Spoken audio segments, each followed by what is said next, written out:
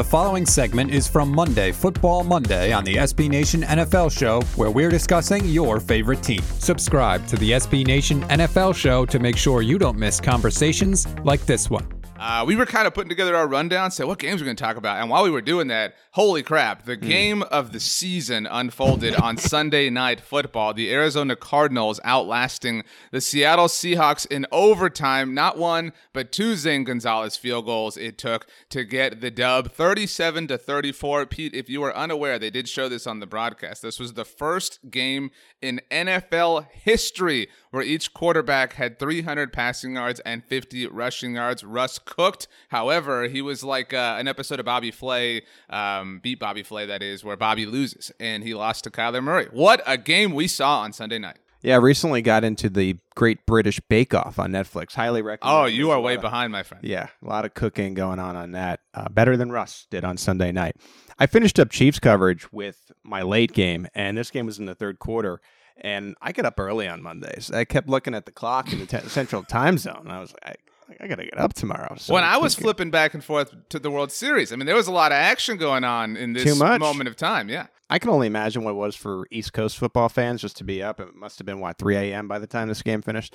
This game was so good that Chris Collinsworth was laughing during the fourth quarter and overtime as things were happening. Like, it was so joyous to Collinsworth because of just the back and forth and really how improbable it was that the Cardinals came back in this game. This was not a game for defenses. They combined over 1,050 net yards. However, there were some great defensive plays that we should note. On the Cardinals side, apparently 8th overall pick linebacker Isaiah Simmons had played just 5 snaps before that key interception to set up the win in overtime. You don't have to get ready if you stay ready, as they say. And Simmons, that was exactly what he was able to do on Sunday night. Patrick Peterson, this was his second game with DK Metcalf and that assignment, and he pretty much shut him down again. Last time it was 0 catches and 1 ball thrown Metcalf's way. This was 2 catches on 5 targets for 23 yards. Of course, Metcalf had that long overtime touchdown called back due to what was holding. But still, that was 69 yards less than what was his lowest output of the season, previously 92 yards in New England. So Metcalf, an up-and-comer, and Peterson just still showing who's the old man, who's boss. Another Peter, by the way, to a degree, of course. But, yeah, DK Metcalf, I'm a fan of logic in moments like the overtime penalty. I hate when like a play like that happens and you see the flag and the description happens and it's on the other side of the field. You know what I mean? Like that's one of those moments where it's like, okay, that directly impacted the result.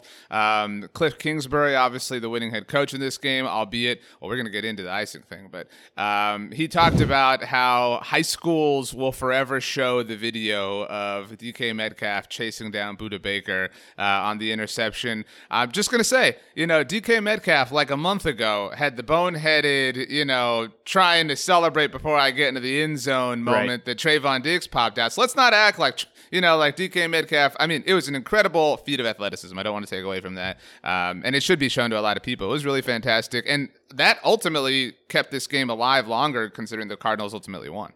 I saw someone had dubbed the Rocky music over Metcalf, that where Rocky and Apollo Creed are running on the beach, that whatever song that is, they played that as I think he reached like 22 miles an hour, second on a tackle this year. That was a forever memory. RJ, I mean, you talk to me in 10 years, and as good as this game was, I don't know what the score is. I don't know who won the game. I don't know the name of the kicker, as insane as that might sound. What I will recall is seeing Metcalf chase down Budda Baker. And bigger than that, the Cardinals end up going for it on 4th down. I know you and analytics guys love it, right? 4th and 3, let's go for it, even though we're down 2 scores and it's so early. Why they do that, who knows? But it saved the touchdown. That's what's so crazy about it. I mean, Baker was gone. Yeah. He's a defensive back. He's going for the end zone. And somehow Metcalf catches up to him and saves 7 points because of that boneheaded decision, in my opinion. So good on Metcalf. That is a forever moment in the National Football League. Again, you don't remember the details of games down the line. You'll remember that play forever, I think. Well, I will go ahead and plant this flag now. Again, we do miss you, Michael Kist. But DK Metcalf, while in a losing effort, is the official yeet of the week here on the SB Nation NFL show. Incredible hustle. No podcast, no yeet, as far as I'm concerned. I'm just going to say. That should be the law.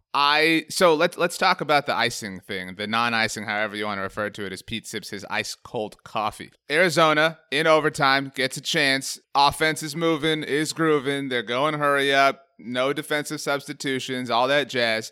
And they get an opportunity to kick what would have been the game-winning field goal, obviously. Incredible footage from NBC to show one of the assistant coaches letting Cliff Kingsbury know, hey, dude, play clock's about to run out, call a timeout. So Cliff Kingsbury does this, calls a timeout. Zane Gonzalez kicks what would have been a successful game-winning field goal, goes at it again after the timeout, and misses it. Now, Pete, I don't know if you remember, again, I cover the Dallas Cowboys, and that is really the world as far as I'm concerned. It was 9 years ago that Jason Garrett, through a similar sequence of events, inadvertently iced his own kicker in Dan Bailey in that very same stadium. I believe it was University of Phoenix Stadium at the time. Cliff Kingsbury, not even the first guy to ice his own kicker in the building. Thankfully, they did ultimately wind up winning the game by way of a Zane Gonzalez field goal. This was the game of the season so far. Just the end was that crazy. Can always count on you for the weird stats. So thank you for that, RJ. Yeah, I mean, the only time you want to ice yourself is when you're making margaritas. I mean, you want to put a couple extra cubes in there. Love on the rocks. Make sure it's nice and cold. They were lucky to win. That would have been embarrassing and a gaffe that people would have talked about it. I'm sure used the meme of Cliff hanging out in his bungalow during the draft and just a little too casual with the play clock. I want to actually just note this, though, about Seattle receiver Tyler Lockett, who exploded in this game. Looked like a superstar. The signature play to me was the catch in the back left corner of the end zone in the fourth quarter where he drags his feet in. That should have been the game. It wasn't, obviously, with the Seahawks losing. 15 catches, 200 yards, 3 touchdowns, or in other words, a fantasy dream. Sorry to all those fantasy players who are playing Lockett this week. Lockett has 2 games this season with 3 receiving touchdowns. He is the first player to have multiple games with 3 receiving touchdowns since Doug Baldwin last did it for the Seattle Seahawks in 2015. Dougie B. It definitely leads us to our most important moment that we do each week, and that's the come up of the week. Make sure you don't miss our next conversation by subscribing to the SB Nation NFL Show wherever you get your podcasts.